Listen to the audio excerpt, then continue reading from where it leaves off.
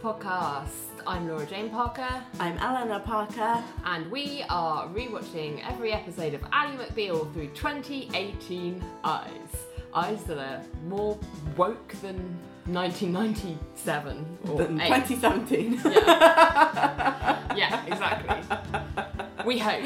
Yes, exactly.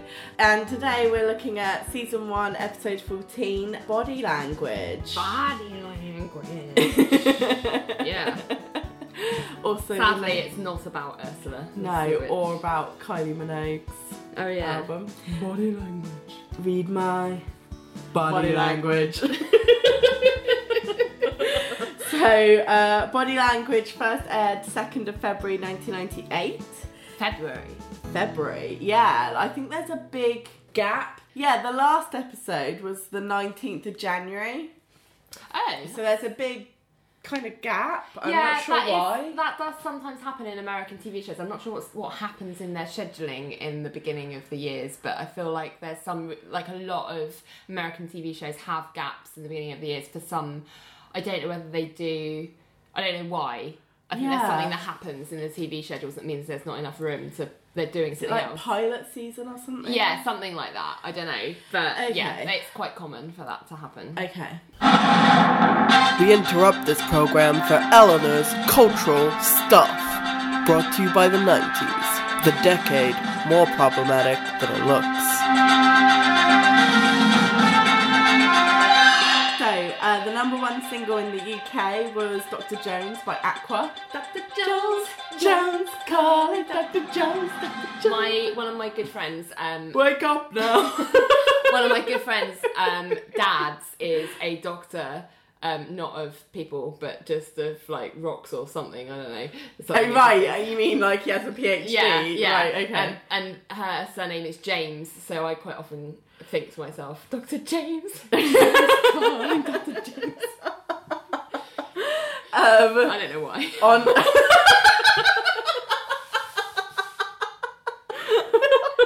I don't know why. On a more sombre note, on the 6th of February 98, Carl Wilson of the Beach Boys died at 51 of lung cancer. Very young. Number 1 single in the US was Together Again by Janet Jackson. I love that song. 13th of February 1998, Wedding Singer was released. I love in that the US. movie. Yeah. I don't normally like Adam Sandler movies, no, but I think that was his one great film. I think. That's a great movie. Great soundtrack. And also, 9th of February 98 was the 1998 Brit Awards, where Jerry wore the Union Jack dress. Was that 97? I don't know. No, I've not got that noted down if it was. But The Verve won Best Album for Urban Hymns. All Saints won Best Single and Video for Never Ever Have I Ever Felt So Sad. Right, so shade there about All Saints. I like All Saints. I like All Saints, but that's the... how does it go? A few questions that I need to know. Did I always start the fight? Either way, I'm going out of my mind. All the answers to my questions I have to find. We recreated that on a recent holiday I had. Oh no, the Union Jack dress was 97, not 98. Okay, sorry. But Stereophonics won British Breakthrough Act. The Full Monty won the Best Soundtrack / cast recording, and the thing most pertinent to Ally McBeal world, the best international male solo artist was John Bon Jovi. Oh, I thought you were going to say Barry White. I was like, what? Yeah. No, John Bon Jovi. Okay, fine.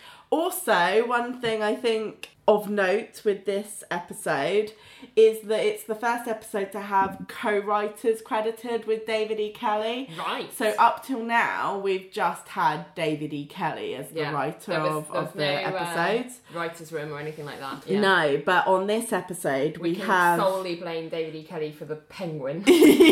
and everything else. Yeah. But for this episode, we have the writing partners Nicole Yorkin and Dawn Prestwich.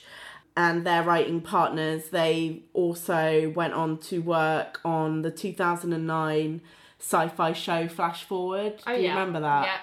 Yeah, so first episode to have co-writers. Yeah. So let's dive in. Let's dive in. So we're open on the garter ceremony of a wedding. Where the groom pulls off the garter. Yeah, which I hate. Yeah, it's well cringe. And yeah, like, I've just got a note, garter ceremonies. And Renee and Ali are bridesmaids, it turns out. So I guess this is someone they knew at college, I suppose? Yeah, must be. And they're kind of muttering to each other about it, being like, oh, tell me he's not doing this. And Renee's like, she's letting him. And Ali's like, why does she want to marry him? And then Renee does this side eye and says, she hit 30. Yeah. So they're just talking about, and then Ali says, if I get that desperate, drop a big rock on my head. So they're kind of like just snarking on the fact that people will just turn 30 and marry anyone. Yeah. And then the MC of the wedding is like, okay, single guys, come on up. Like arranging some other thing, ridiculous activity they have at weddings. And Ali and Renee are talking about how much that they hate weddings and they think it's because they're alone and they're just like really bitter about the entire thing. And then there's a drum roll and someone catches the garter and everyone's like this. And then they're like talking about how it's basically going to follow, like the day is going to follow like a cliched like path now, because like soon, Renee says soon they're going to play Shout, and then Ali goes Mac the Knife, and then Renee goes New York, New York, and I'm like, what kind of lame ass weddings are they going to if those are the songs on offer? Like, I don't know about the US weddings so much, I've been to one, but like UK weddings these days certainly aren't like the like weird cheese fest that they were back then. Like you can generally get, because like things like downloading any music ever is like so easy, you can basically tailor the music to exactly what you want, rather than relying on whatever the DJ has. So I was like, but even back in the 90s I don't think we were playing Shout, Mac the Knife or New York, New York. It was more like Wigfield, Saturday night dance, things that have dance moves the Macarena. Anyway, then the MC moves on to like the bouquet and tossing the bouquet. Come on, single girls, this is the moment you've been waiting for. Catch it and be the next to marry.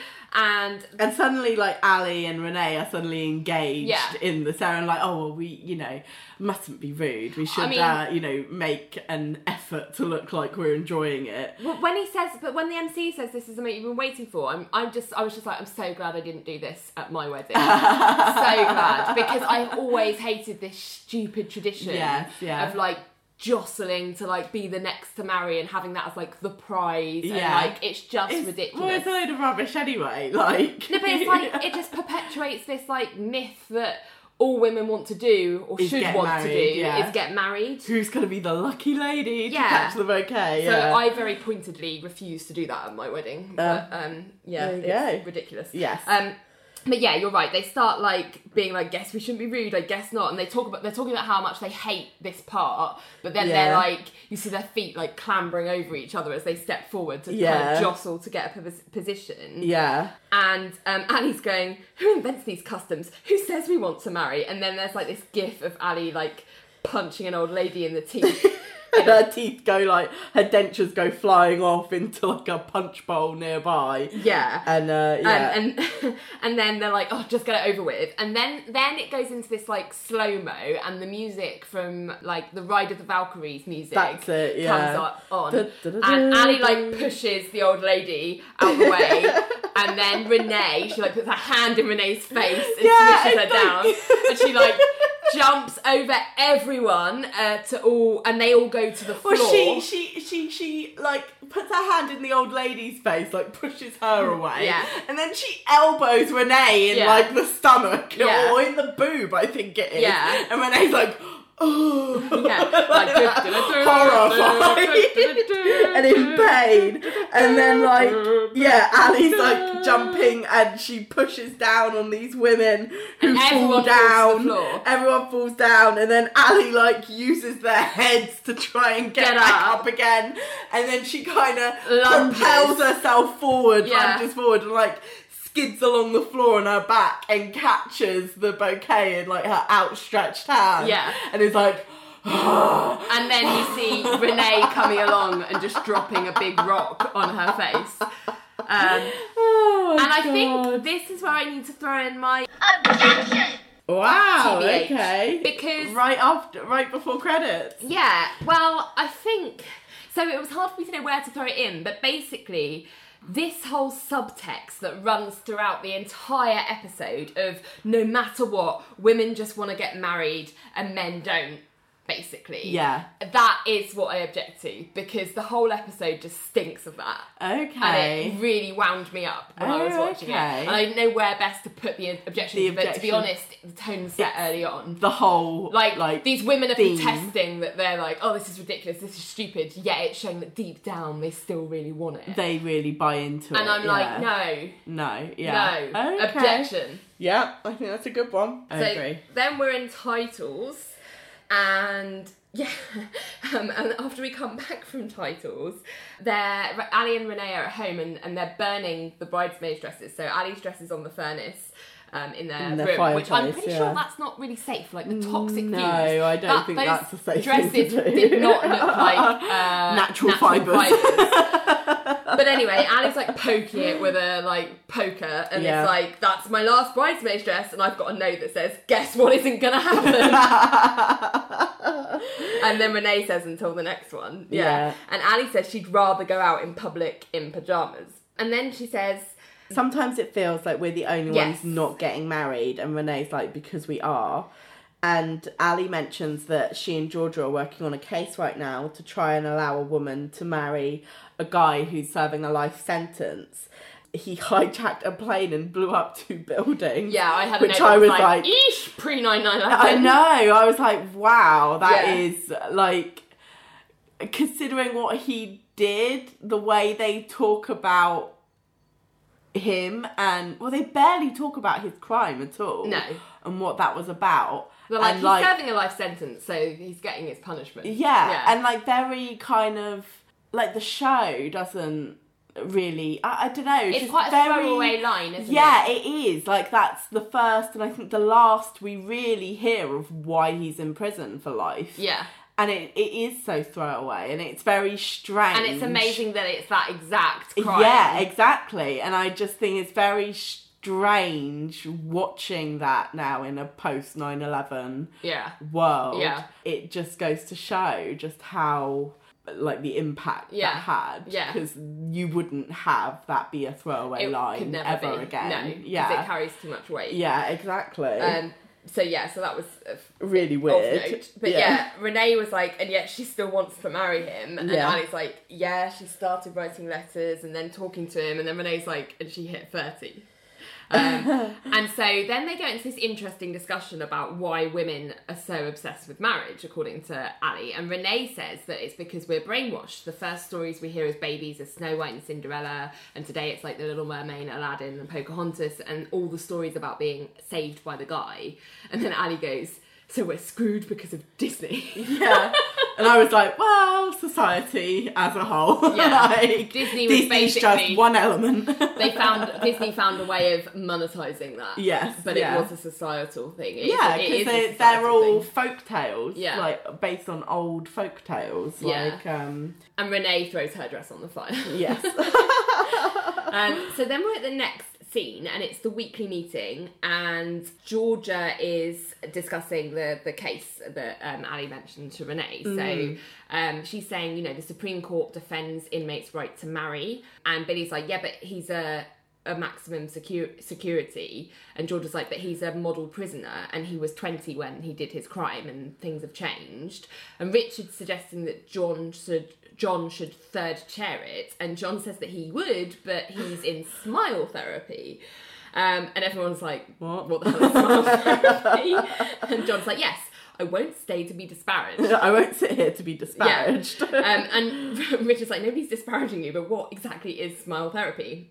And John explains that he's prone to sternness facially, and anecdotal evidence suggests that smiles aren't just inside-out conduct. The inverse applies as well. I smile because I'm happy, and I'm happy because I smile. So then he sort of smiles really creepily. Unnatural-looking smile. But it comes across as really creepy. I know why this is, because he played both characters, but the smile that he does gives him a hint of that, like, Russian bad guy character he played in Ghostbusters 2. Yeah. His name? I don't know. Yannick or something. I can't remember. Yeah. But I know, I know what you mean, But Ali just looks very disturbed. Yeah. But that's interesting, actually, because what he's talking about is, like, resting, what was become sort of known as, certainly for women, is, like, resting bitch face. Resting bitch face. All that. Resting bitch face, yeah. Which is, it's quite funny. Yeah. Yeah. I think there's something in it, like, I definitely think you should be able to own when you don't feel happy. Like, you shouldn't feel like you have to feel happy all the time, because that's just not human. But there is something in put on a happy face, and, like, that can cheer you up sometimes. Certainly. I'm not talking about, like, proper depression. I'm talking about, like... Oh, yeah. No, yeah. I think... Well, I mean, I know... You know, if you're on the phone with someone, if you smile, you can hear the smile when you're talking. But what he's saying is if you smile because you're happy, but you can also feel happy because you're smiling. And actually, there is something about the attitude that you decide to conduct your day with can have a compound effect. Because if you decide to conduct your day being like, and this can be an unconscious decision for sure, but if you decide to conduct your day going around being like, oh, I'm just annoyed with everything, then more things happen to annoy you even more. Yeah. Whereas if you go out going, oh, it doesn't matter, fine, and let things like, put a positive spin on things more, that can mean that you're more likely to... Yeah, but I think that is patterns of thinking. Yeah. That's not... I don't think I buy his thing of, like, the physical act of smiling makes you happy. I'm not convinced. No. But it does remind me of that. Yes. What I was talking about. I don't know what you call that. Like, attitudes towards life. Kind of... Yeah, patterns of thinking, I guess, is the way I'd put it. But yeah, I wouldn't say you could reduce it to something that literally just smiling. Yeah, like the physical act of putting on a certain face will make you feel that way. I don't think that is anyway scientifically sound. Well, he does say anecdotal evidence. He doesn't say scientific. Okay, yeah. Fair enough. Then we're in court. And Ali and the opposing counsel are having a sidebar with the judge, where they're just arguing, like, whether the merits of this case and whether it should even kind of go ahead. And Ali's going, you know, people have a right to be married, he's not violent, he just blows things up. Jesus. And the opposing counsel is like, he's maximum security and marriage for those sorts of inmates is restricted. And Ali's like, yeah, but by the least restrictive means to achieve the goal, so why prevent it? And the opposing counsel's argument is that this should be something for the superintendent of the prison to decide, not for the court. Yeah. And the judge eventually says that, you know, this guy's a lifer, and the judge says that he's an incurable romantic, but basically he upholds the superintendent's jurisdiction. You know, you'll have to go to him to get agreement. Yeah. So then we're in the bathroom, the unisex bathroom at Cajun Fish, and John and Richard are kind of side by side in the stalls. They're having a stalls kind of scene, which they've started doing more and more, which is fun for me. Me and me alone. And Richard's kind of asked John whether it's worth getting smile therapy for the firm, because John's kind of like, what? And Richard's like, whoa, if it really can breed happiness, you know, we're not the same after the harassment stuff, so if it helps, why not? Then why not? And they both come out at the same time, and John has no trousers on again. But Richard doesn't even blink. Like, he's just like, sure. He's like, yeah, carry on. And they go to the sinks, and John's like, okay, I'll set up a session.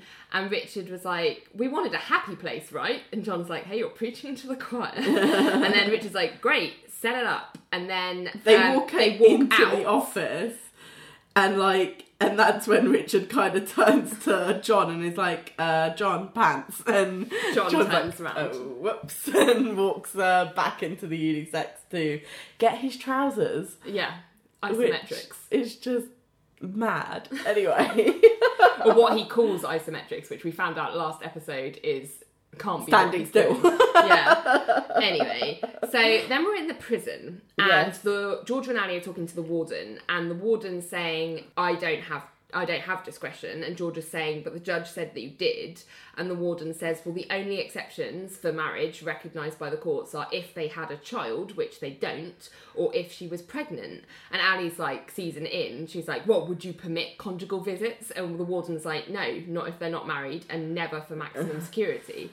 And Georgia's like, you seem open to finding a way around these rules. And the warden's like, well, I don't like being intransigent, but in prison rules are everything, because if you like start bending the rules, then it's just chaos in a prison.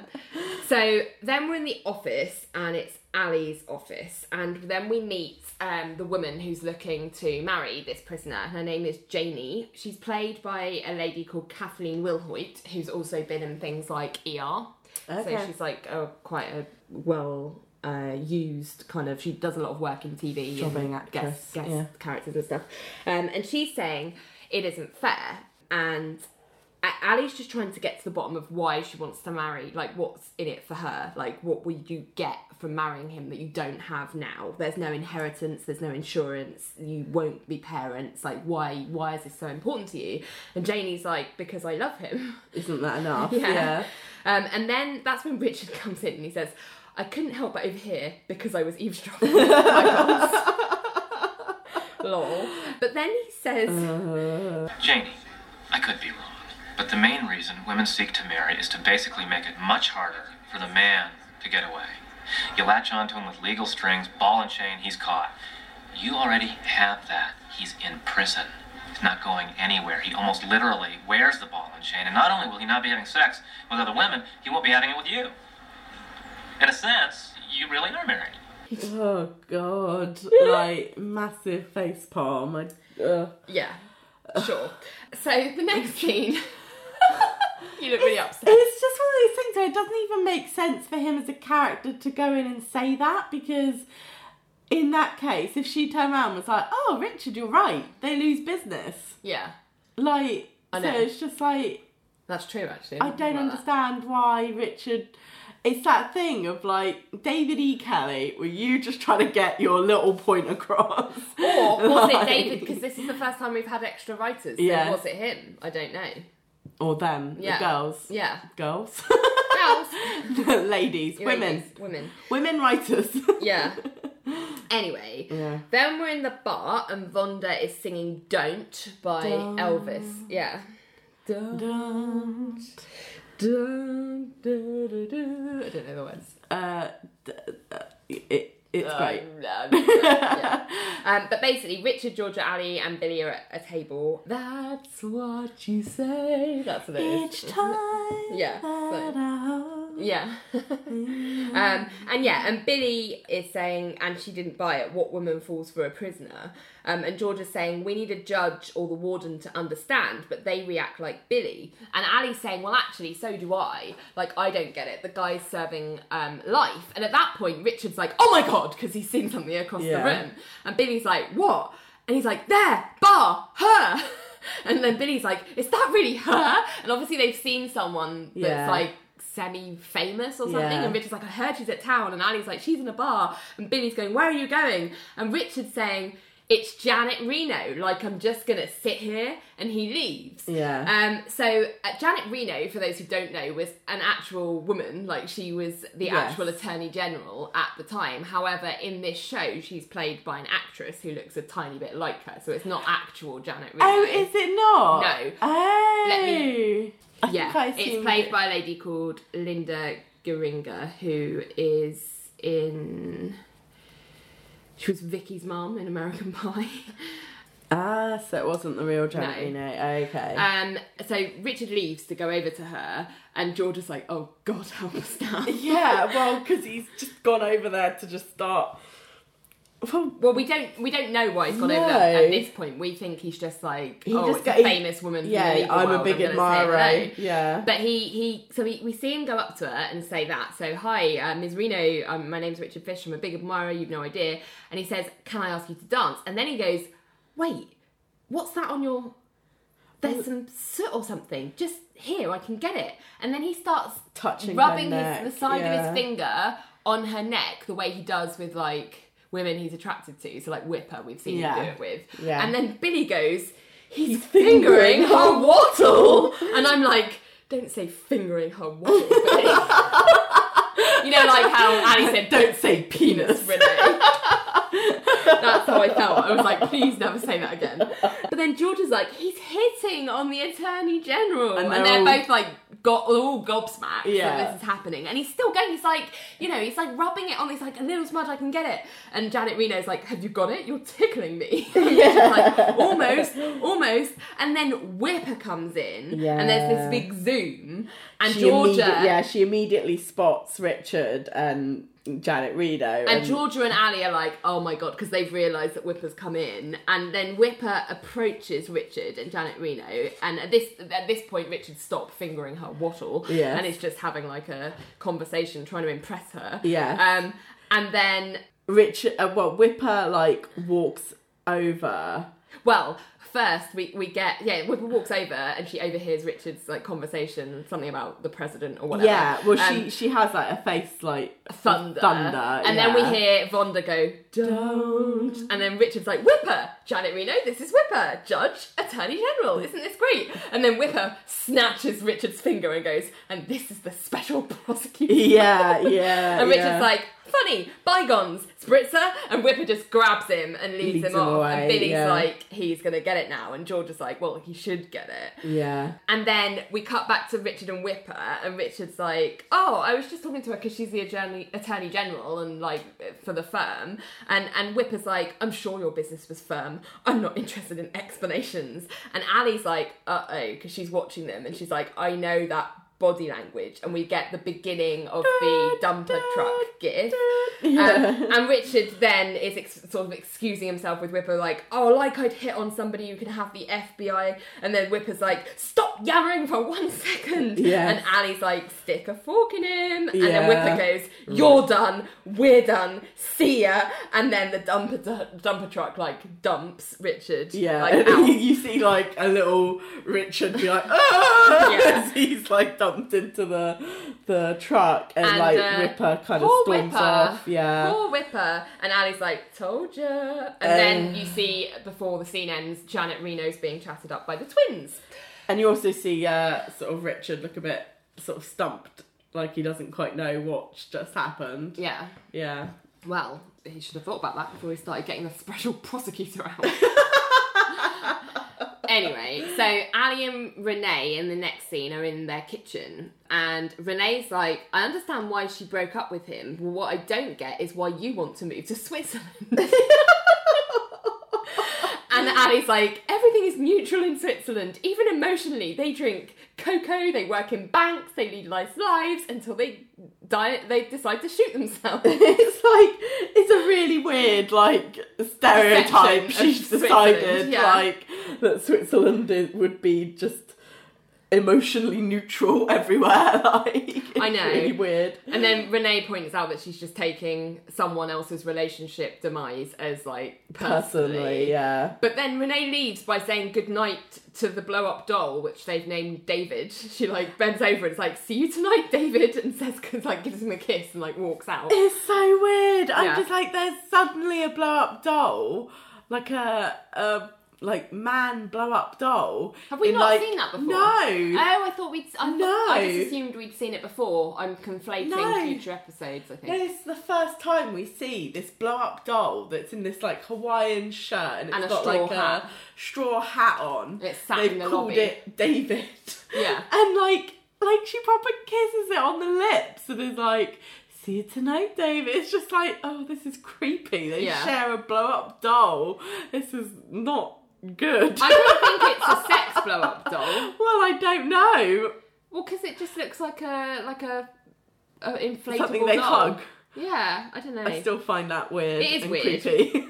Anyway, so then we're in Richard's office, and John is counselling Richard because he's saying, this is where the smile is most effective, when you're upset. And Richard's like, I don't want to smile, and puts his head on his desk. And John's like, just try a small one. And Richard's like, Whipper dumped me last night. I'm not smiling. If that troubles you, go stand on a railroad track and take a moment. And then John smiles in a really creepy way. It did make me laugh. But anyway, he says, that remark troubles me, and this is how you use the smile to deal with upset. And Richard goes, you're a cracker!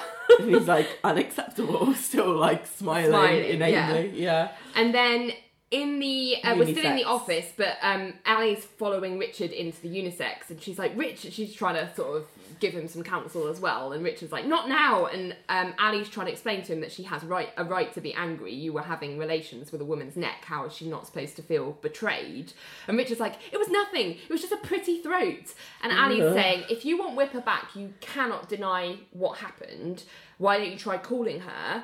And Richard's saying he can't because her machine says if I come near her, she'll file a restraining order. So Ali then offers to talk to her on Richard's behalf. And this is where she has to take it too far, because it's fine to give Richard friendly advice, but don't just insert yourself. It's like why does she feel that she has to... Well, I mean, she's got an investment in their relationship. Like, just leave them to it. I find it weird that she feels the need to give him unsolicited advice anyway. Like, yeah, he's, if someone just started, if I'd just broken up with someone and someone just started telling me their opinion about why and how what I should and sort it out. Yeah, I'd just be like, I'm sorry, who asked you? Like, I'm not interested. Like, if I want your opinion, I'll ask. Stop chasing me into the toilet to give me your advice. It's not like last time they had a problem and it was partly Ali's fault, so she felt obligated to like try and repair the damage that she sort of caused. Yeah. But this time it had literally nothing to do with her. She didn't encourage Richard to go and speak to Janet Reno. She didn't... She wasn't responsible for Whipper being there. No, she was just a witness. And so now she feels like, well, here's where you went wrong, and here's how you can correct it. And shall I correct it for you? Yeah. It's just like, just go do some work, Ali. I know. So elsewhere in the office, Georgia and Billy are meeting with Janie, and Janie's come in to tell them that basically... I think you called her Cheney there. I said Janie. Yeah, but then you went Cheney. Janie. Okay. Gosh, let's not bring him back into it. So Janie's come into the office to basically explain that her, I don't know if we've had his name yet, but her, fiancé, I suppose, is now in solitary confinement because he picked up a trash can and threw it at the warden. So she can't even visit him anymore. And Janie's really upset. Ali kind of joins them while she's explaining all of this. And she's like, why can't he be married? What state interest could it serve? He's throwing trash cans today and he wasn't before. Yeah. Can't we argue that the marriage would be good for the inmate and therefore the states? Yeah. And George was like, well, we tried, and Billy says we could go back to court. And George is like, well, with what new evidence? A trash can? And Billy's like, Judge Smart is all mood. Some days it's yes and others it's no. And why is Billy always like the judge whisperer? Like, he's always the one that knows what the judges... Yes. like their MOs are. Yes. Because he's like, oh, with Boyle it's like this. With this judge it's like this. Yeah. He's always the one that has the intel on what the judges are like. Yeah. And I wonder how... that's the case, because he's not any older than any of the others, or more experienced than any of the others. No. Anyway, so Janie's like, oh, please, can you just go again?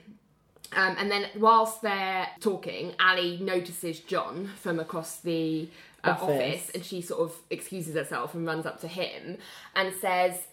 and asks him about smile therapy and says, do they discuss how it works the other way? So instead of how it makes you feel, how it makes the other person feel. And he's sort of confused, like, what do you mean? And she's like, well, smiling, flirting, that kind of thing, using it to negotiate, to get what you want. And John's like, that skill is innate to every woman, isn't it? Yeah, and this is my... objection! Because I was just like, where did that come from, for a start? Because it's quite a snarky comment to throw back at your female colleague. Yeah. And also making out like women are manipulative. It's just... and in a way that men aren't. Men definitely do that as well. Yeah, it's called... men are charming. It's called charm. Yeah. That's what it is. It's called charm. Yeah. And both sexes use it. Yeah. So get off your high horse about women being especially good at it. There are plenty of men that are very good at it as well. Like, it's this charming man. Just called charm. Yeah. That's all it is. Yeah, that was weird. Yeah. And also, especially as he didn't know why she was asking, so he had no reason to be, like, snarky about it. Wow. Yeah. Anyway, so then the scene ends after that comment, which I thought felt strange. And we're in Whipper's chambers, and Whipper's talking to Ali, and they're kind of having a bit of a heart-to-heart, which I actually... Aside from the fact that Ali shouldn't really be there, I do like Whipper and Ali's friendship when we get to see it. Yeah. So Whipper is saying about how, you know, it might seem silly because if it was basically what she's saying is that with anyone else it would just be like, oh, they're touching a neck, but because it's Richard's fetish, when he touches a neck, it's no different than kissing. It's actually worse. I mean, obviously, like, yes, it is. It takes on more meaning because it is a fetish. But touching someone else's neck is an intimate act to do. Yes. I think a neck is really intimate. But I think the way he was doing it around, I feel like it's only intimate if both people are in that kind of intimate headspace. If you're literally just like, oh, you've got some soot on your neck, let me just get it off. Yeah. And you know that the person doing that finds that sexually arousing, but the other person doesn't. It wouldn't be the same as if you were like in the throes of like looking at each other adoringly. Yes. But then Ali tries to make the argument on Richard's behalf, why I don't know, that if it's a fetish, then surely that just means he has less control than other men over it. And Whipper said, I thought of that, but actually it hurts more just because it's Janet Reno. And Ali's like, and I was why? like, really? Yeah. And Whipper's like, well, I'm prepared to see him smitten with a pretty model or a young beauty, but Janet is smart and powerful. And I've just got a note that says, Jesus Christ, this conversation, man. So Ali's like, you see her as a threat. And then she's like, do you have any idea how beautiful you are? And Whipper's like, look, just between you and me, and this doesn't leave this room. Yeah. He's been making excuses not to go to bed when I go. And Ali's like, do you think he's avoiding having sex with you? And Whipper's like, no, but a few times I've caught him watching CNN or C-SPAN when she's on. And once she was on Nightline, and I can't be sure, but I think he was touching himself. He's got something for that woman. And Ali looks shocked. Yeah. This conversation just really depressed me, because I was like, Whipper, it upset me that she was like, oh, I'd be fine with it if it was like some hot model. I'm like, why? Yeah, why? You shouldn't be fine with it anyway. Yeah, if you've accepted that it's the fact that he's doing it and you know he finds it sexually arousing, like, that should just be hurtful, full stop. But also... that kind of thing of like, oh, well, I understand why he'd do that, because obviously they're better than me, because they're young and hot. Yeah, but I'm like, it's but like, you're hot, you're powerful, you're smart, you're like... Yeah, you're Whipper. You're you, yeah, exactly, like, for God's sake. And also, I don't know, like, this whole thing is odd, and I didn't like it. It was just sad to me to see someone who a character that I think is something to aspire to, admire, be so insecure about herself, and be so kind of happy to settle for scraps from someone, to be like, oh, I'd forgive it if it was like hot young person. Yeah, like I could brush that away. Anything. Yeah, it's like why is that something you need to be? Why is someone doing, like, you deserve more than someone that will just get off with the next hot young thing that comes along. Yeah, like, and then you know what I mean? Like, I just yeah. So the next scene is in the office, and Richard is apologising to John because he snaps at him before, and John makes the point that, you know, Richard's had trouble with Whipper before, but he's never been mean. And Richard's like, well, but this time we actually broke up. And he says, you know, a couple with commitment issues doesn't try again without agreeing on one thing. And John was like, answers the question. He's like, marriage. Yeah. So basically, Richard is being like, well, I think the only way we can move forward together is if I agree to marriage in the future, basically. Yeah. With her. Yeah, and he doesn't know how to... John's saying, if you want her back, go to her. And Richard's like, right now, I don't know how. And John says, I'll show you. Yes, yeah. So then we're in Ali's lounge, and Jamie is saying, your strategy is flirting. And Ali's like, kind of. And then Renee butts in saying, don't you think Georgia should do it? Yeah, and Ali's like, why? And Renee's like, well, she smiles. And Ali's like, I smile. And Renee's like, Ali, you have a natural pout. And Ali's like, I have pouty lips. I don't pout. I have a radiant smile. Just because I don't smile all the time, I have an infectious smile. And Jamie's like, I know, I've seen it. It's very funny. But anyway, then Jamie's like, look, Ali, you didn't bring me here to argue about your smiling. So Ali basically says, I know you love him, but is there anything I can say to the judge that would convince him? Yeah. And then she says, do you really need that piece of paper, that marriage certificate? And Janie's like, maybe not, but I want it. And then Ali's like, but why? And Janie says, when I make that vow to love him forever, I want it recognised not just by us, but by our families and the world. And Ali says, but you can't physically be with him. And Janie's like, why do people say that? Emotionally, I sit at my piano and I sing to him every night. So what if he's not there? And that's when Renee pipes up again and says, she sings to someone non-existent, Ali. Good night, my someone. And Janie's like, oh, do you sing that? And Ali's like, oh, well, it's just like a substitute, like a placeholder song until I meet someone real. And what do you sing? And Janie says, For Your Love. And Ali's like, oh my God. And she points to her piano and is like, would you mind playing it?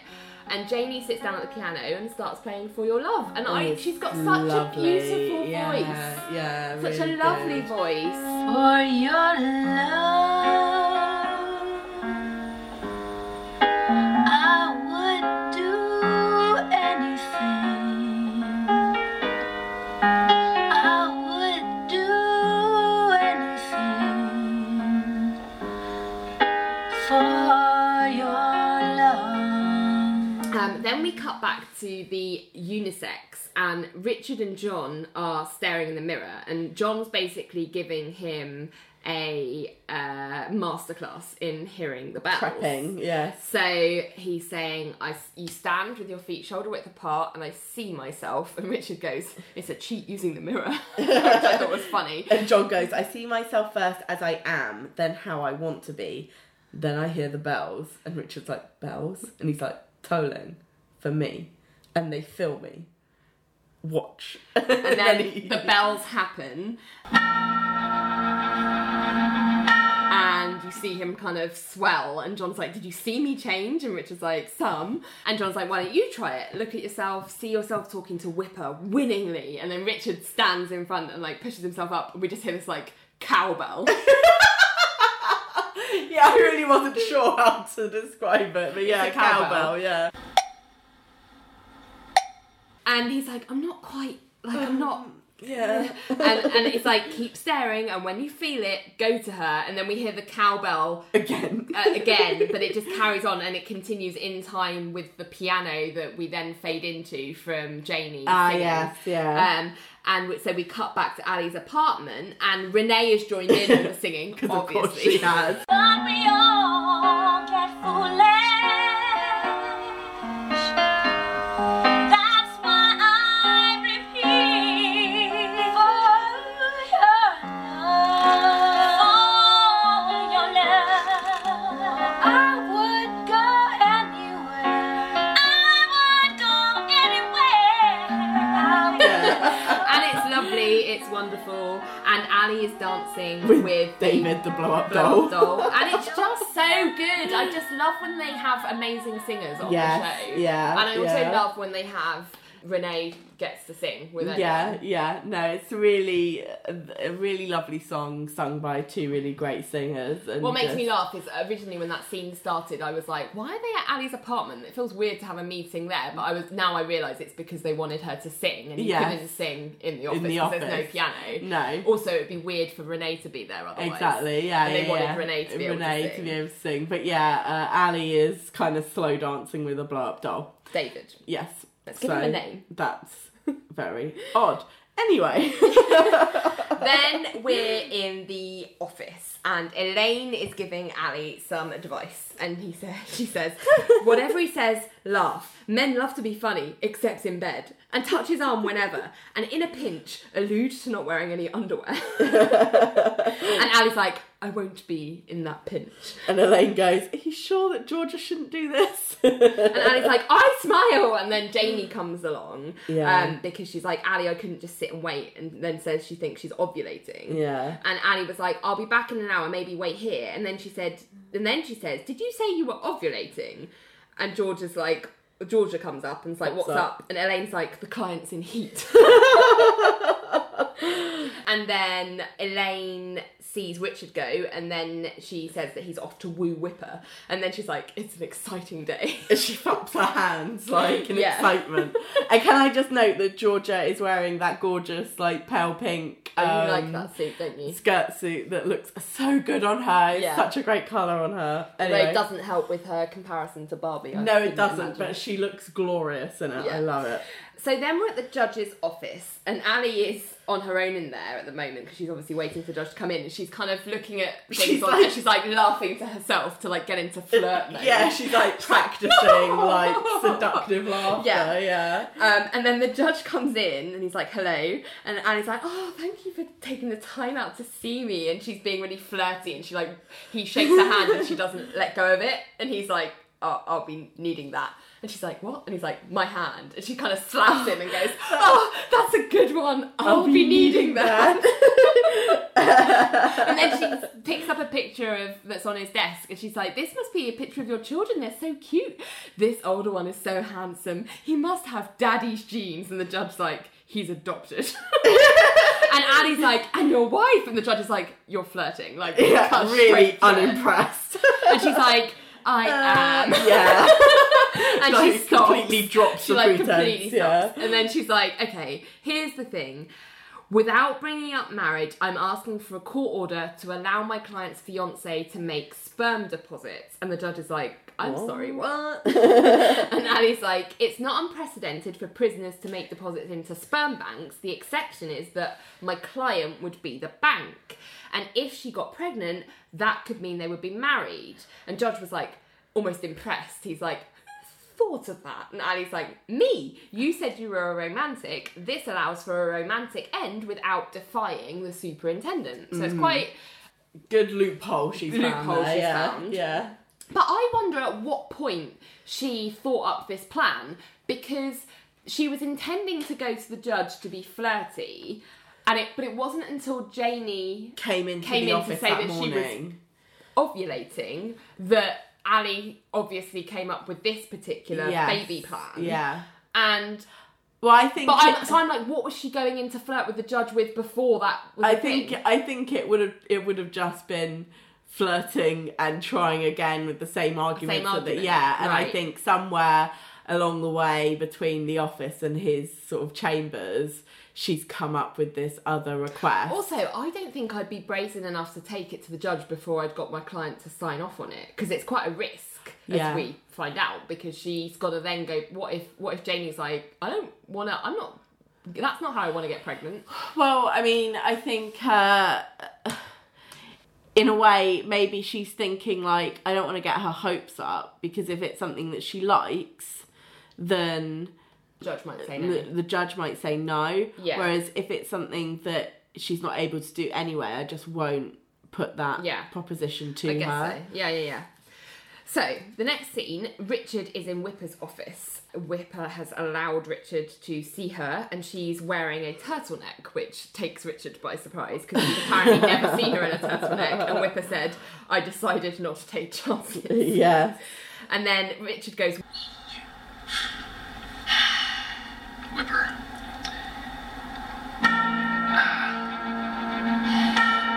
I've thought long and hard about this. And I've decided you need to hear something you might not care to hear. Fire away. You locate way too much of your self-esteem in your neck, and it's hurting you. You have perfect breasts, the ripest rump on the eastern seaboard. Your stomach could make a washboard jealous, and your hair flows like an untamed river. You are more than just a pretty neck, and you need to know that. But all he's done is talk about her physical features. Well, yeah, that's why Whipper then goes, well, you left out my eyes. And he's like, oh, oops. And she stands. The bells continue. Yeah, and she stands and walks towards him, and she's like, and you left out my lips and my soft Midas touch hands and my thighs. And most of all, Nookie, you left out my knees. And she knees him in the balls. And you just hear the bells going, boing, boing, boing, boing. Like the end of that piece of music is just a series of the bells tolling. And I'm just like, yes, queen. Yes. I mean, what he thought he was hail going Whipper. to get from that piece of shit speech, I don't know. She's more than all of those things. She's an absolute goddess in every aspect. And I'm not talking about her physical appearance. No, she's smart. She's funny. Like, I just... Richard, like, this was not the way to go, and Whipper told you where to go. Exactly. So, yeah. So then we're back in the office, and Janie is reacting to Ali telling her, I guess, what she's agreed with the judge is possible. Yeah. And Janie's kind of a bit stunned. She's like, I know I should be happy, but I'm still stunned. And Yes. George is like, me too. And Ali's like, it only obviously works if you want children. And Janie's like, I do, but how do I get, how does this work? And Ali's like, well, basically, we give him a cup and some privacy, and you wait with a turkey baster. And since you're ovulating, there is a chance. And if you conceive, then you would qualify to marry him. And Janie's like, okay, I need to speak to Michael. That's his name. Yeah. And Ali's like, well, there's a snafu there because he's in solitary, so he can only see his lawyers. And Janie's like, hang on. So I can't contact him, but I can get pregnant by him. And Ali's like, this is why I'm in law. Nuance. And then Elaine enters and she's like, hot baths will kill your eggs. Breathe deeply as well. Stress can be a prohibitor. And they're kind of ushering Janie off to a fertility clinic whilst Georgia And Ali go see Michael. or Daddy, as she calls him. So it was crazy. Yes. But then in the hallway, Billy is reacting to this new plan. What it's got to do with him, I don't know. But he says, this is insane. And Ali's like, our job is distorting the law. And then she goes, should we bring a magazine? And Billy's like, you're going to hand him Tupperware? And Ali's like, but metal isn't allowed. Plastic is okay. And Elaine goes, who gets to burp it? Ugh, gross. I don't even know what that means. And George is like, why does this bother you? And Billy's like, it doesn't, but prisoners' rights aside, there should be limits, and this is nuts. Anyway, then Richard enters and comes out of the elevator gingerly, which is hilarious. sort of hobbling from still being like in pain from being kneed. As he should be. Yes. So then we're at the prison, and Ali and Georgia are breaking the news to Michael this time about this is the plan. And Michael is kind of like, this is not a reason for a child To be brought into the world, which I agree, Michael. I do agree, yeah. And Georgia says, but Janie says that you both want a child anyway. And then Michael's saying he's not great under pressure. And Ali's like, there's no time limit. You can take reading material. Periodicals with pictures might help. Thank you, Ali, for teaching him how to masturbate. I'm sure he has never done that before. And he just thinks the whole thing's crazy, but he's seeming to accept it. And then he says, this might seem untoward, but before I go back, would you stand back and let me look at you? And both of them are like, I will most certainly will not. And Ali ends by being like, I think you should think of Janie. Right. We're in the unisex next, and John, Richard, and Elaine are in stalls. The camera kind of pans in that order. Yeah. And they're having a discussion, obviously. And John says, it was perhaps wrong to objectify her. And I'm like, you think? Very astute there, John. And Elaine's like, did you mention her hair? And Richard was like, a river. An untamed river. It's so damn confusing. And then they all come out in unison, like almost like choreographed, because they sort of turn to shut the door the same way.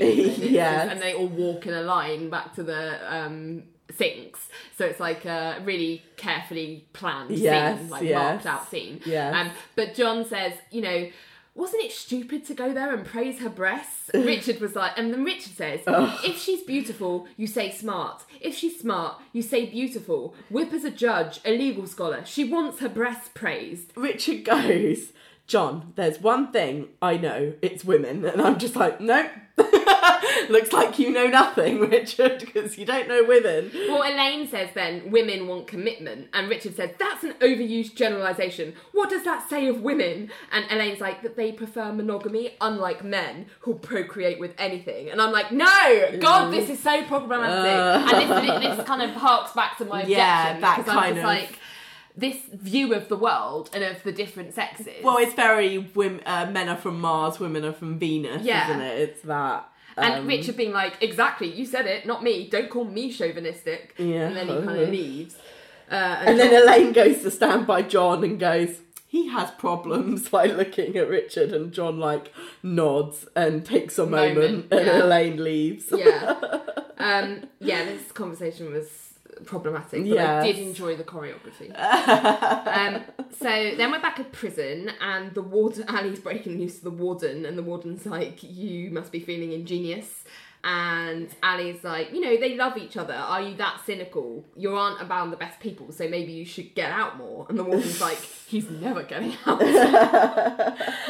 And Georgia says, are you married, Mr. Yorkin? And the warden says, I love my wife, but I live with her. But these people, two people, live in totally separate worlds. And Ali's like, why does it have to make sense? Does any marriage make sense? They love each other. It's not just enough, it's everything. And then the warden hands out his hand and is like, give it to me. And they give him the Playboy and the cup. Yeah. And then we get Vonda singing For Your Love. Yeah. And then we're still in the prison, but Ali and Georgia are on a bench somewhere, waiting for this deed to happen. Yeah. And Ali says, when you were in law school, did you ever daydream of doing a big murder trial? Yeah. Did you ever daydream about becoming a judge? Sometimes. Did you ever wonder about sitting in a prison waiting for a warden to come springing out with a cup of semen? My dad always said, education will take you anywhere you want to go. yes, exactly. And that's the point at which the warden says, all right, ladies, your client's basically done it. Here you go. And he sort of hands out the Tupperware. Yeah. And Ali's like, great, take it. And George's like, you take it. And Ali just takes out her mobile phone and is like, I'm on the phone. It's so funny. There's clearly no one on the phone. Mobile, she's like, I'm just on the phone. You take it. She's clearly not on the phone. It's hilarious. So Georgia sort of reluctantly takes the Tupperware out from the Mr. Yorkin. Yeah. And then they're in the car on the way back. Ali's driving, and she's driving while she's on the phone. While she's on the phone. Yeah. So she actually is on the phone this time because she's saying, we'll be there in 20 minutes without traffic, we're hurrying. And that's when Georgia's like, you've gone the wrong way, you should have gone left. And Ali's like, shit, damn it. And then she's like, she was obviously on the phone to Janie because she's saying, not you. And she's like, just relax and ovulate. And she puts the phone down. And then she says to Georgia, how do you feel about one-way streets? And so they decide to go down a one-way street the wrong way because she's missed her turning, and then they just hear a siren. Woo! And Georgia's like, just relax, pull over, relax. Then we cut to a small scene of Richard waiting in Whipper's office, and the guard is saying she's going to be in session for a while, and Richard's like, don't worry, I'll wait. And then we cut back to Ali and Georgia in the... Well, they've been pulled over. Yeah, by the police. The police come to her window, and she's like, "Hello, officer." And she's like, "You're wondering why I went down a one way? I was going one way." And he's like, "Have you been drinking, ma'am?" And Ali's like, "No." And then he spots the container on the dashboard. Why they've decided to keep it there, I don't know. But Ali's like, and he's like, "Can I see the container?" And Ali's like, she picks it up and she's like, "No." And she's like, even if I have been drinking, I promise it wasn't from this. I mean, none of this is making her sound any more innocent. So he's like, the police is like, look, you need to step out now, both of you, and give me the container. And Ali's like, I really think we should focus on that one-way street. And he's like, out now or I arrest you, just give it to me. Yeah. So she reluctantly gives it to them, and they open it and they sniff it, and it's a man, and he hands it to another man to sniff it. Hands it to a female officer. No, there are two men sniffing it at first. There are three officers. No, there's two. There's three. There's two. A man and a woman. I've written men sniff it.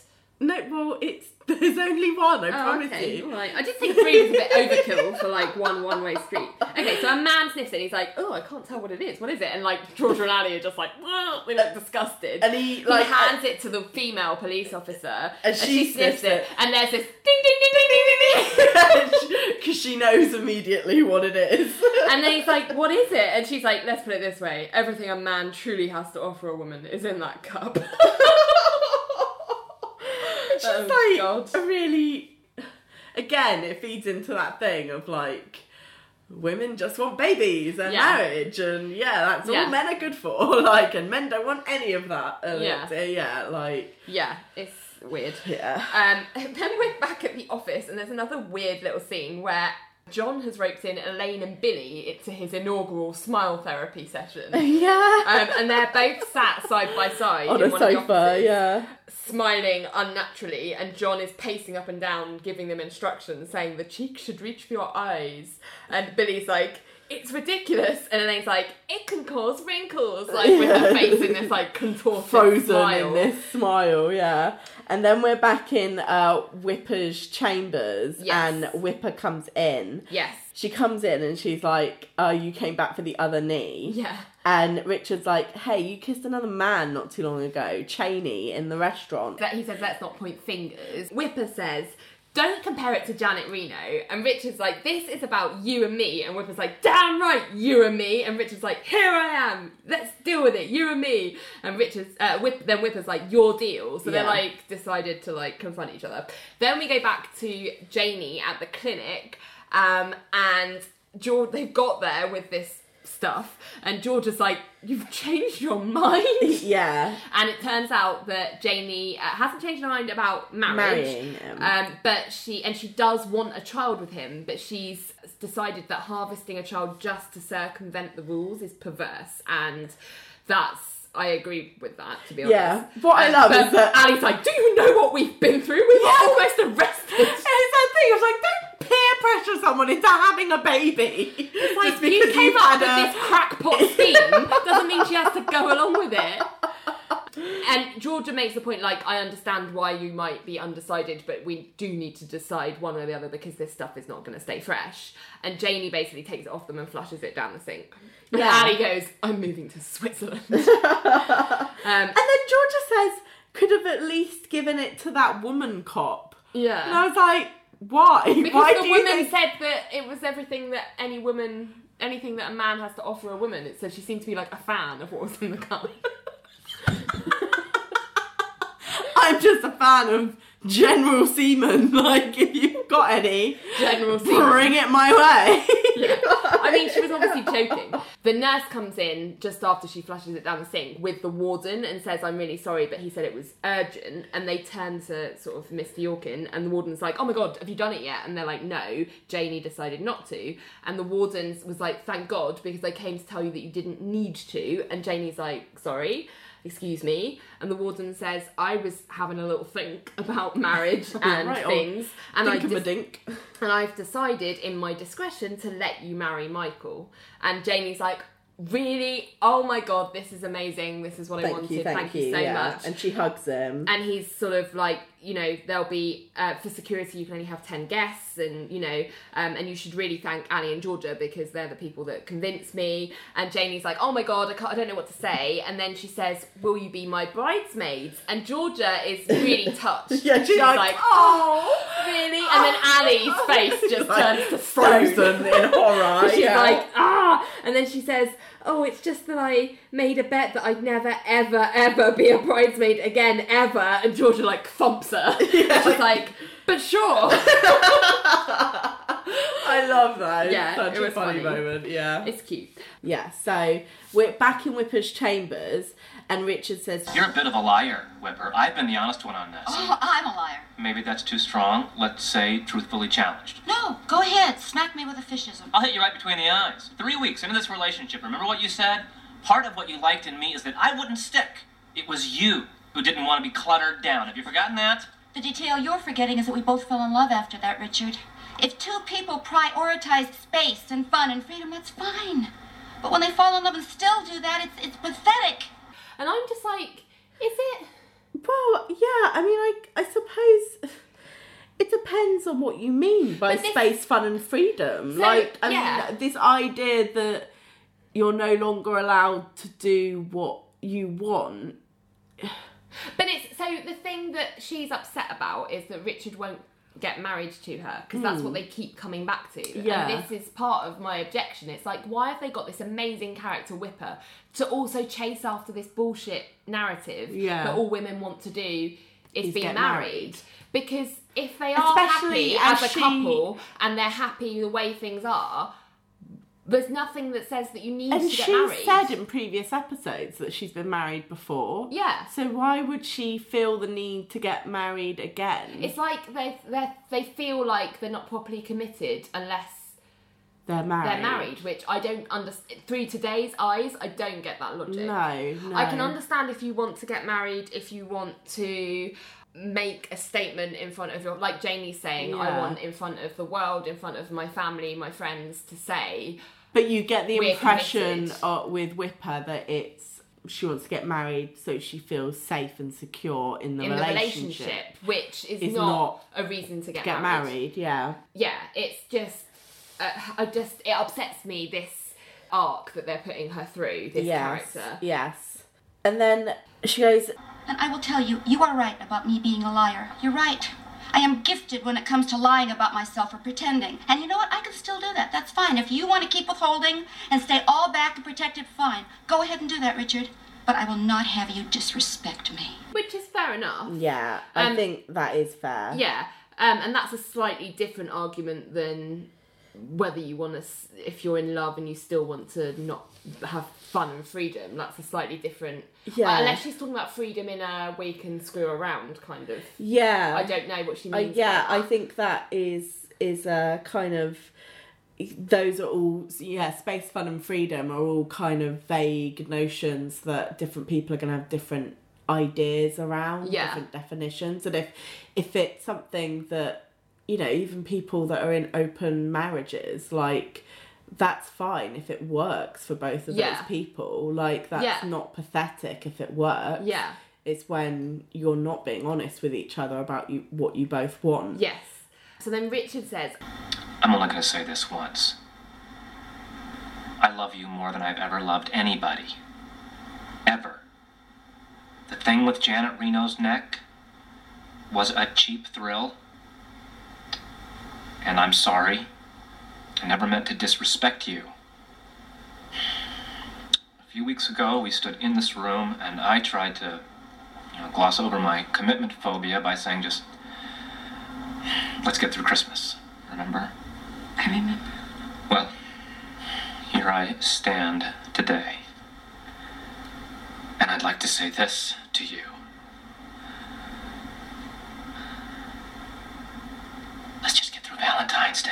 Oh, God. but and at that point it's funny, but also because he's like really serious, and then that's like you expect him to say something like More substantial. and he just says like a continuation. Let's just get through Valentine's Day. And I thought Whipper was going to be like, screw you, fuck off. But instead, she laughs because she's like, Richard, if I didn't know that you loved me, I'd kill you. And she kisses him. Yeah. And then she finds out, as they kiss, that he's wearing a cup. And Richard says it's because you would have need me again. And then Whipper finds this absolutely hysterically funny. She's like, you're wearing a protective cup, Richard. Yeah. Like, she's cracking up. She can barely breathe. She's Yeah. finding it so funny. And Richard's like, it's really not that funny. I Yeah. don't think it's that funny. And I just think, so can we just discuss Richard and Whipper's relation? relation. Because what I don't understand is why is the Janet Reno thing not like Cheney? One. And two, if she's so unhappy, why is she still with him? She doesn't need to be. Yeah. This is stupid. Well, I have more feelings on this, which we will come to. But I guess so the thing with Cheney and Janet Reno, she explained the reason she kissed Cheney was because she was feeling overly flattered by the fact that this young man had come over to her and called her beautiful. So she didn't pursue. Yeah. He pursued her. He pursued her. And yes, it was silly, but she knew that it fed her ego. It used to happen to her all the time, and now it doesn't. Yeah. And it's going to become less and less likely that it continues to happen. Yeah. So she was just like, life is short, I might as well. This is nice. And she didn't go looking for that. She didn't go looking for it. Initiate. So she admitted it was due to kind of insecurity and, an ego boost. Yeah.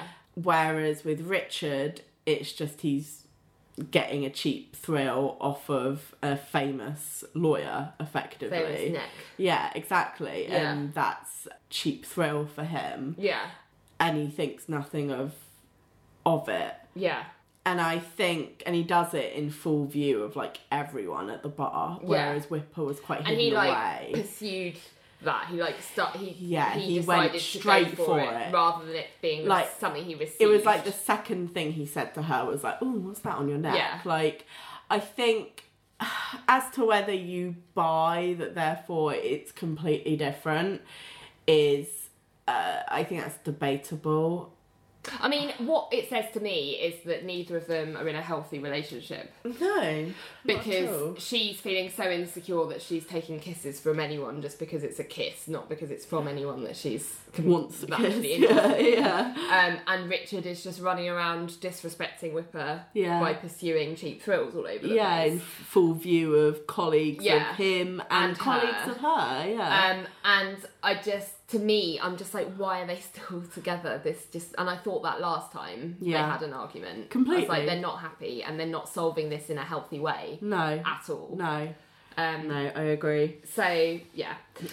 They just sort of laugh it off half the time. Like, they wear each other down and then they just laugh or have sex and then they just continue the way they are. And then they're just like, oh, we're back here again. Like, whenever that... But the back here again always seems to end up being a discussion of, so are we going to get married or not? Yeah. And it's like, do you really think you're ready for this step? And I'm like, but why is that? Oh, if we get married, then all this will stop and it'll be fine. Yes. And it's like, no, because these problems are still going to be problems whether you're married or not. Yeah. And stop pushing marriage on Whipper as if that's something that someone who's that awesome would actually want in real life. Yeah, yeah. I just don't buy it. Okay. So, yeah. Anyway, so the next scene is the wedding, and it's being held at the prison, and the vicar, or the minister, or whatever, is doing the vows. Annie and Georgia in horrible hot pink dresses. I mean, Annie's worn two wedding dresses, two bridesmaids dresses this episode, and they were both god-awful. Hideous. Like, what was with 90s weddings and the terrible bridesmaid dresses? Yeah. I mean, I know terrible bridesmaid dresses is a trope, but I don't feel like, of all the weddings that I've been to in my adult life, certainly, I've never seen bad. No, I definitely think. Like, when did it stop? I definitely think it's gotten better. I do think, because there's a wedding that we were bridesmaids. Yes. And I don't think the dresses were great. No, they weren't. Certainly because yours did not actually fit you. You were way too tall. Yeah. A little ridiculous. But I just think I think it helps that there's more choice in bridesmaid dresses these days. Like, there are lots of great high street brands that do stuff. I think there's been I think for ages it was a trope where it was just like, well, the bridesmaid's dress is famously terrible, a bad dress. Yeah. And then at some point someone's gone, but why? Maybe we should not make them so bad. Yeah, exactly. And I think we all breathed a sigh of relief. Yes. Anyway, so they're wearing a terrible dress. And the minister is marrying them, Janie and Michael. Yeah, he says, by the powers vested in me, I now pronounce you Michael and Janie, husband and wife. You may kiss and make it a good one. And I'm just like, oh, that's really sad. He goes, you may kiss and I suggest you make it a good one. I know, I put a sad face. I know, so did I. And they, he introduces them to the crowd, Mr. and Mrs. Michael Young, and there's applause. And then Billy's there. Why is Billy there? I guess it's George's date. Well, I know, this was my point, and right? Billy's there. Billy's there, John's there. Yeah. I don't think Richard's there. No. But Elaine is there. Is she? Yeah, Elaine's there. She is. She's definitely there because I remember there's a shot of Janie and Michael kissing and Elaine's watching them. Right. Like, so but there's like three plus Ali and Georgia. So half of their wedding guests are from frigging Cajun Fish. Like, I can understand Ali and Georgia, but like, Georgia doesn't need a date. Like, she can go on her own. Ali can certainly go on her own. Like, it's really weird. Anyway, but then Billy turns to I don't know, someone, anyone, says, another man says I do and goes to prison, her. Yeah. Like, nobody laughs. And John goes, indeed. And Georgia comes over because she's overheard it. And Billy's like, kidding. And she's like, ha ha. And it's just like, you're not funny. Oldest joke in the book. Yeah. And then Ali turns to the warden and says, we're going to be in court to demand the conjugal visits. And the warden's like, I never had a doubt. And then Michael turns and says, thank you from me too to the warden. And the warden's like, just be a good husband and don't stray. And Ali and Georgia say congratulations to Michael. And then he says, can I tell you a secret? And Ali says, sure. And he says, from now on, I only think of Janie. But before, back there, and Ali's like, I don't want to hear it. And Michael's like, no, I didn't imagine myself with you. I imagined you two together with each other. When I was a teenager, I used to kind of fiddle with my sister's dolls, Barbie and Midge. And then he just leaves. He just kind of chuckles and walks off. And like, Georgia and Ali are just like, And also, isn't that a little bit disturbing? I mean, it's not, maybe not disturbing, because I guess a lot of kids just play around and don't think anything of it. Yes. But yeah, I mean, sure. Yeah, like, Ali goes, I guess I should be happy that I'm not Skipper. Yeah. So, I have got a note here actually, because I see that Billy and Georgia hug, and then I've put, Elaine is there! Yeah, I know. So it's like I'm just like, what about this couple's friends and family? Yeah. There are only 10 places. Well, Vonda, whilst all this, so it kind of dissolves into a montage of the end of the wedding. So Vonda starts playing When You're Smiling by Dean Martin, because obviously that links in with the smile therapy of the theme of the episode. And as you say, Elaine was there staring at them. Janie's mouthing I love you as Michael gets taken away, which is really sad, because she's not going to really get to be with him unless they manage to get the conjugal visits, which will be alright. But and then Ali gives John a flower, which is quite cute. And then we go into another scene.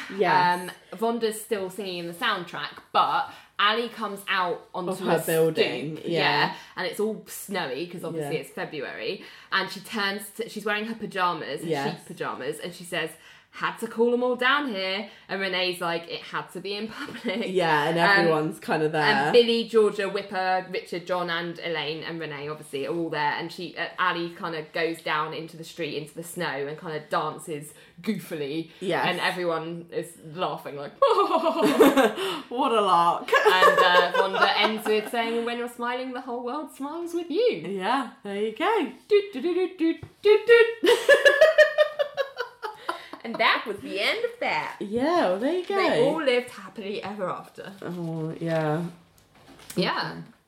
So, yeah. I mean, for me, for my objection, as I say, like, the whole episode's, like, subtext kind of stank, as far as I'm concerned. I agree. I think it's not my just... fave. No, it's just the whole overriding theme is, like you say, like, women want to get married because they want to trap a man.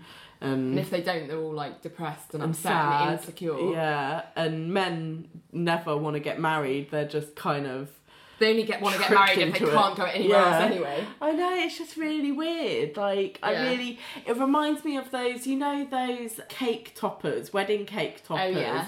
Of, like, sometimes you see them where instead of the bride and groom stood next to each other, it's the bride dragging the groom along. I hate those. I hate that so much. Like, no one is forcing you to get married. No. So why is there this trope of women forcing men to get married? Like, it's society's really conditioned fucking weird. Women to think that that's what they should aim for, and men to think that women are always trying to trap them into marriage.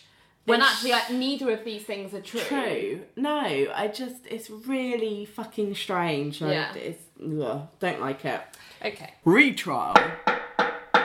So the case of the week was Janey versus the prison, I guess, to try and get them to let them be married. What's your thought? So I think it's a bit of a difficult one. Like, I feel like most prisoners should be allowed to get married if they're... I think the majority of prisoners, that's not a problem. But I do think that there are extreme cases, like where, someone is sociopathic or something, and they're extremely manipulative and abusive to their partners, and historically have been. I'm just a little bit like, I'm not sure.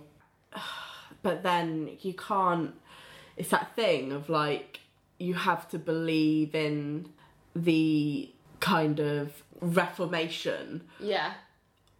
Prison is supposed to serve a purpose of reformation, ultimately, really. Yeah, but if someone... So my point is, if someone's done something that deserves a life sentence, so this guy blew up 2 buildings... Yes.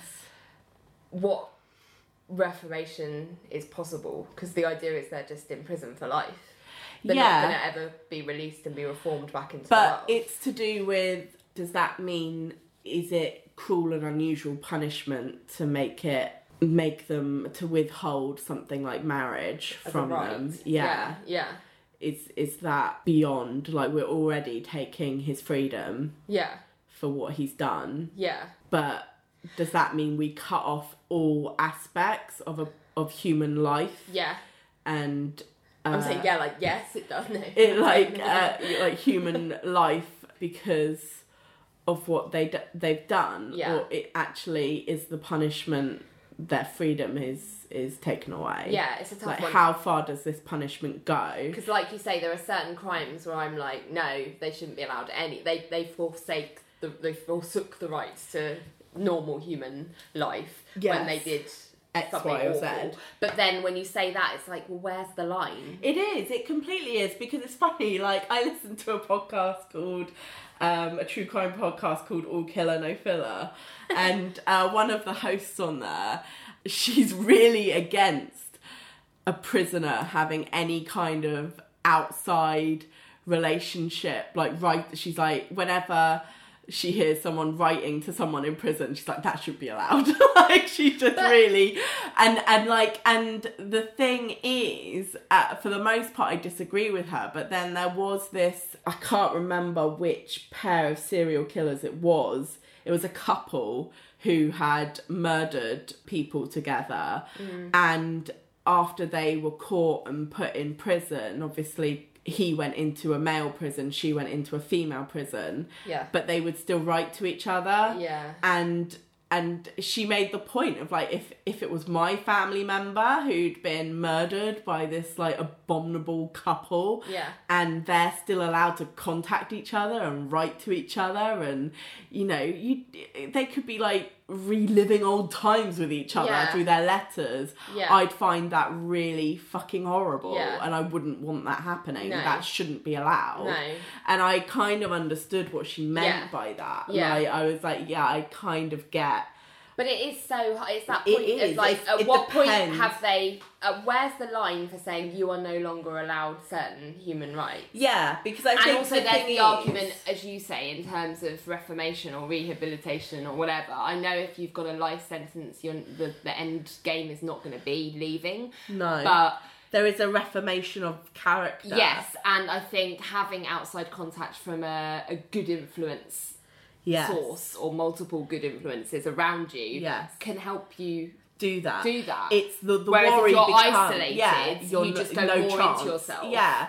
However, the worry is if it goes the wrong way. So that person doesn't become a good influence on you, you become a bad influence on them. Exactly. And they're in the outside world. Yeah. And you don't know. I mean, the thing is like I say, I think the large majority of the prison population, this isn't an issue. No, it's just these niche cases where they're like these maximum exceptional security. Cases. And I do often wonder, and maybe this is unfair, but I do often wonder what would bring someone to want to contact, write to, and marry someone who is in prison, because that's an unusual choice to make, and I worry about the vulnerability of their mental state. Yeah, I think that is a fair concern. Like, I think it's interesting because I don't know anyone who does it. But I don't know enough about is what they're like. It definitely is a thing of like women writing to men in prison and falling in love with them through these letters that they've written, and sometimes they regularly visit them. You can fall in love via written word, because people have internet relationships all the time, and it's a similar thing. And like back in olden days, like when all you had was letters, you didn't have anything else. And that was how people conducted their relationships often, if they were like at war or whatever. Exactly. Like, so it's legitimate, but I get the impression that it doesn't happen vice versa. What, men writing to women in prison? Yeah, men writing to women in prison. That's interesting. Like, I think it definitely, and I have heard of it being a kind of like a kink, like a turn on for some women about men who are extremely violent. There is something, like being the ultimate to the bad, extreme. like the ultimate monstrous person. Gosh, they find that a sexy trait. But I feel like people who are in that situation, or that's why they're hugely vulnerable to this sort of bad influence risk. And manipulation and goodness knows what. And having someone that vulnerable start a relationship with someone who is in prison, that's not going to be good for. That's not going to help with reformation. No, not at all. So I think on the whole, for the large majority of the population in prison, I think there's not an issue. I don't think there's an issue. But yeah, it depends what they've done and who they are. If we think about this case in particular, I know it's fictitious, but this guy blew up 2 buildings. Yeah, with a plane. So what would you say How here? How the fuck did he survive? He must not have been in the plane. I don't know what happened, but we don't know the logistics. Given that's his terrorist attack, Given that's what he did as the crime, because you were saying it would depend on the crime, what would you think? Is he allowed to marry?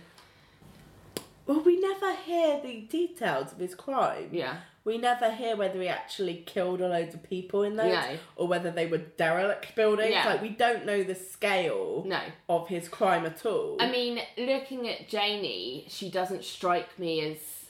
But again, we don't know a lot about her backstory, but she doesn't strike me as the sort of person who is this kind of vulnerable person that I've sort of would have suspected in my head. Like, she seems to, like... Relatively, you know, grounded. I don't know. To me, I feel like it's not doing harm in their specific situation. In these fictitious characters. In this specific situation, they say he's a model prisoner. Yeah. There doesn't appear to be any kind of... There's no mention has been made of him being a particularly manipulative person. I mean, he flew through that trash can when they said that he couldn't get married. That's just... Yeah. I mean... But then that's to Janie's point. Like, actually, if being married means that he's not upset throwing stuff around, surely that's better. Yeah. I don't know. I know what she means. I think in this particular case, I don't see any reason why they can't. My worry is that it's just such a grey line, and it would have to be on a case by case basis, which is always tricky. Yeah, but it is what it is. Verdict of the week. The jury's back. Who are you going for? Well, my verdict of the week I give to Whipper and Richard. Ooh. It's a guilty. They're just flogging this dead horse of a relationship, as we said. Yeah, like, relation the horse, the dead horse, like, it just let it go already. Let it like, go. for God's sake, like, and like we say, like, this Whipper keeps being won back with this lame line of, like, let's just make it through Christmas.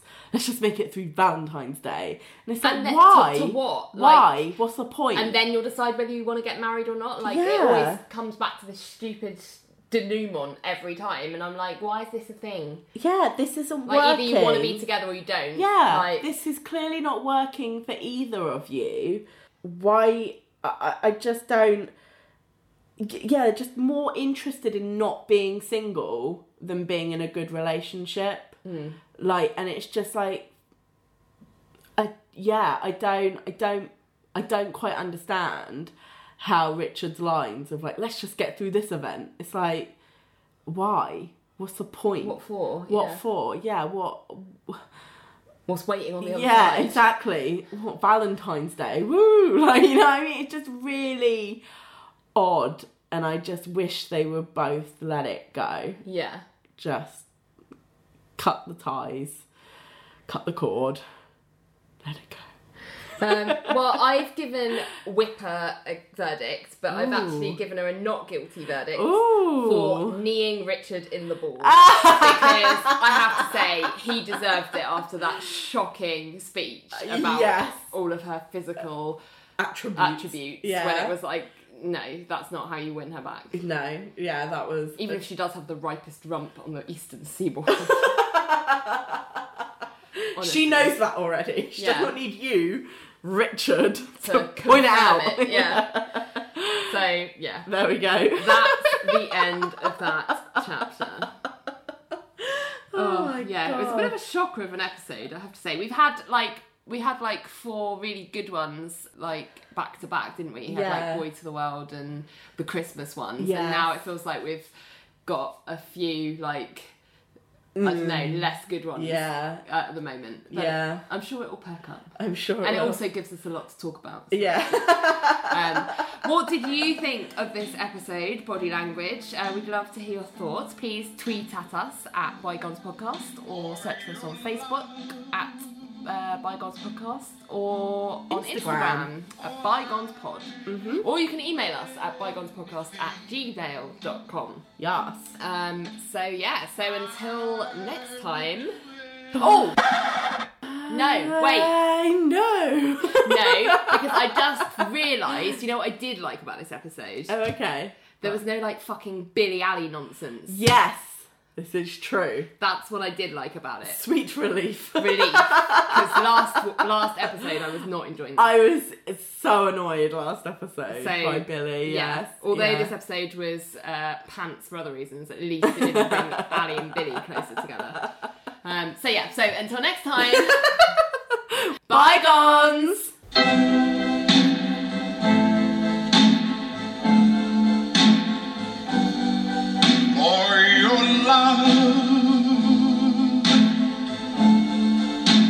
I would do anything.